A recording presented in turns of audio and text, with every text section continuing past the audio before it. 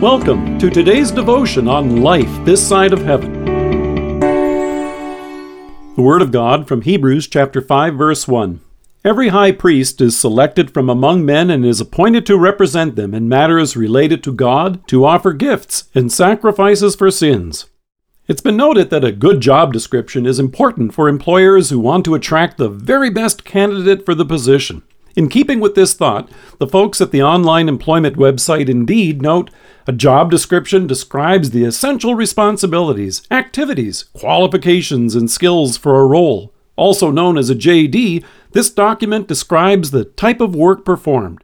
In Hebrews, the writer recognizes the importance of summarizing for us the office and the role of the Old Testament priest, but he's not soliciting applications. In fact, he even goes on to note, no one takes this honor upon himself. He must be called by God, just as Aaron was. The role of the Old Testament priest was clear and defined. It had three parts. He was to preach, pray, and sacrifice. He was to serve as a mediator between God and man. Jesus came to do all of this for us. So with crisp clarity, the writer notes, every high priest is selected from among men and is appointed to represent them in matters related to God, to offer gifts and sacrifices for sins. However, while the priest was called and set apart for this work by God himself, he also had to be able to sympathize and relate to those to whom he was called to minister. By the time of the New Testament, the role of the high priest had become somewhat lofty, distant, and detached from the people. Those serving in that office were often aloof and pretentious and saw themselves as part of the aristocracy. But that wasn't part of the job description. In fact, the writer to the Hebrews points out, he is able to deal gently with those who are ignorant and are going astray, since he himself is subject to weakness. Even though he was set apart for this service, he was one of them, a sinner. So the writer notes, this is why he had to offer sacrifices for his own sins, as well as for the sins of the people. This would be true for every sacrifice, day in and day out, as well as those made on the Day of Atonement.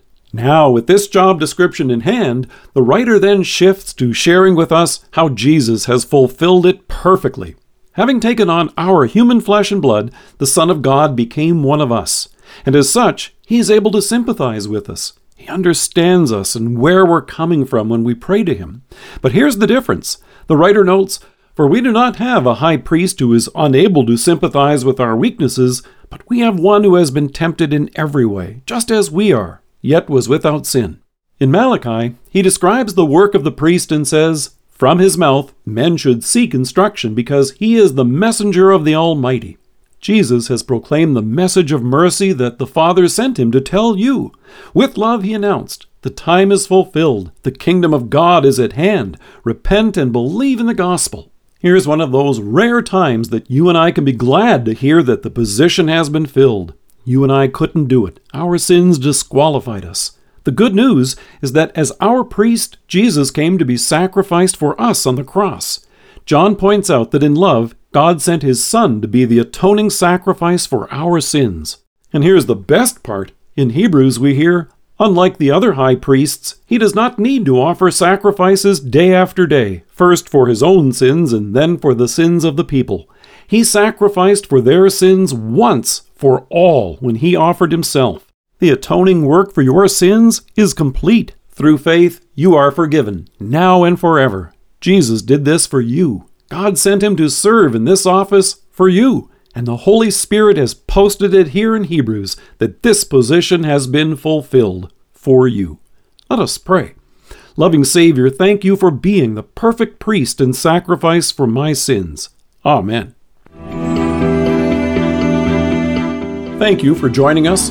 If you are listening to us by podcast or on Alexa, we invite you to browse the resources that are available on our site at lifethissideofheaven.org. God bless you and have a great day.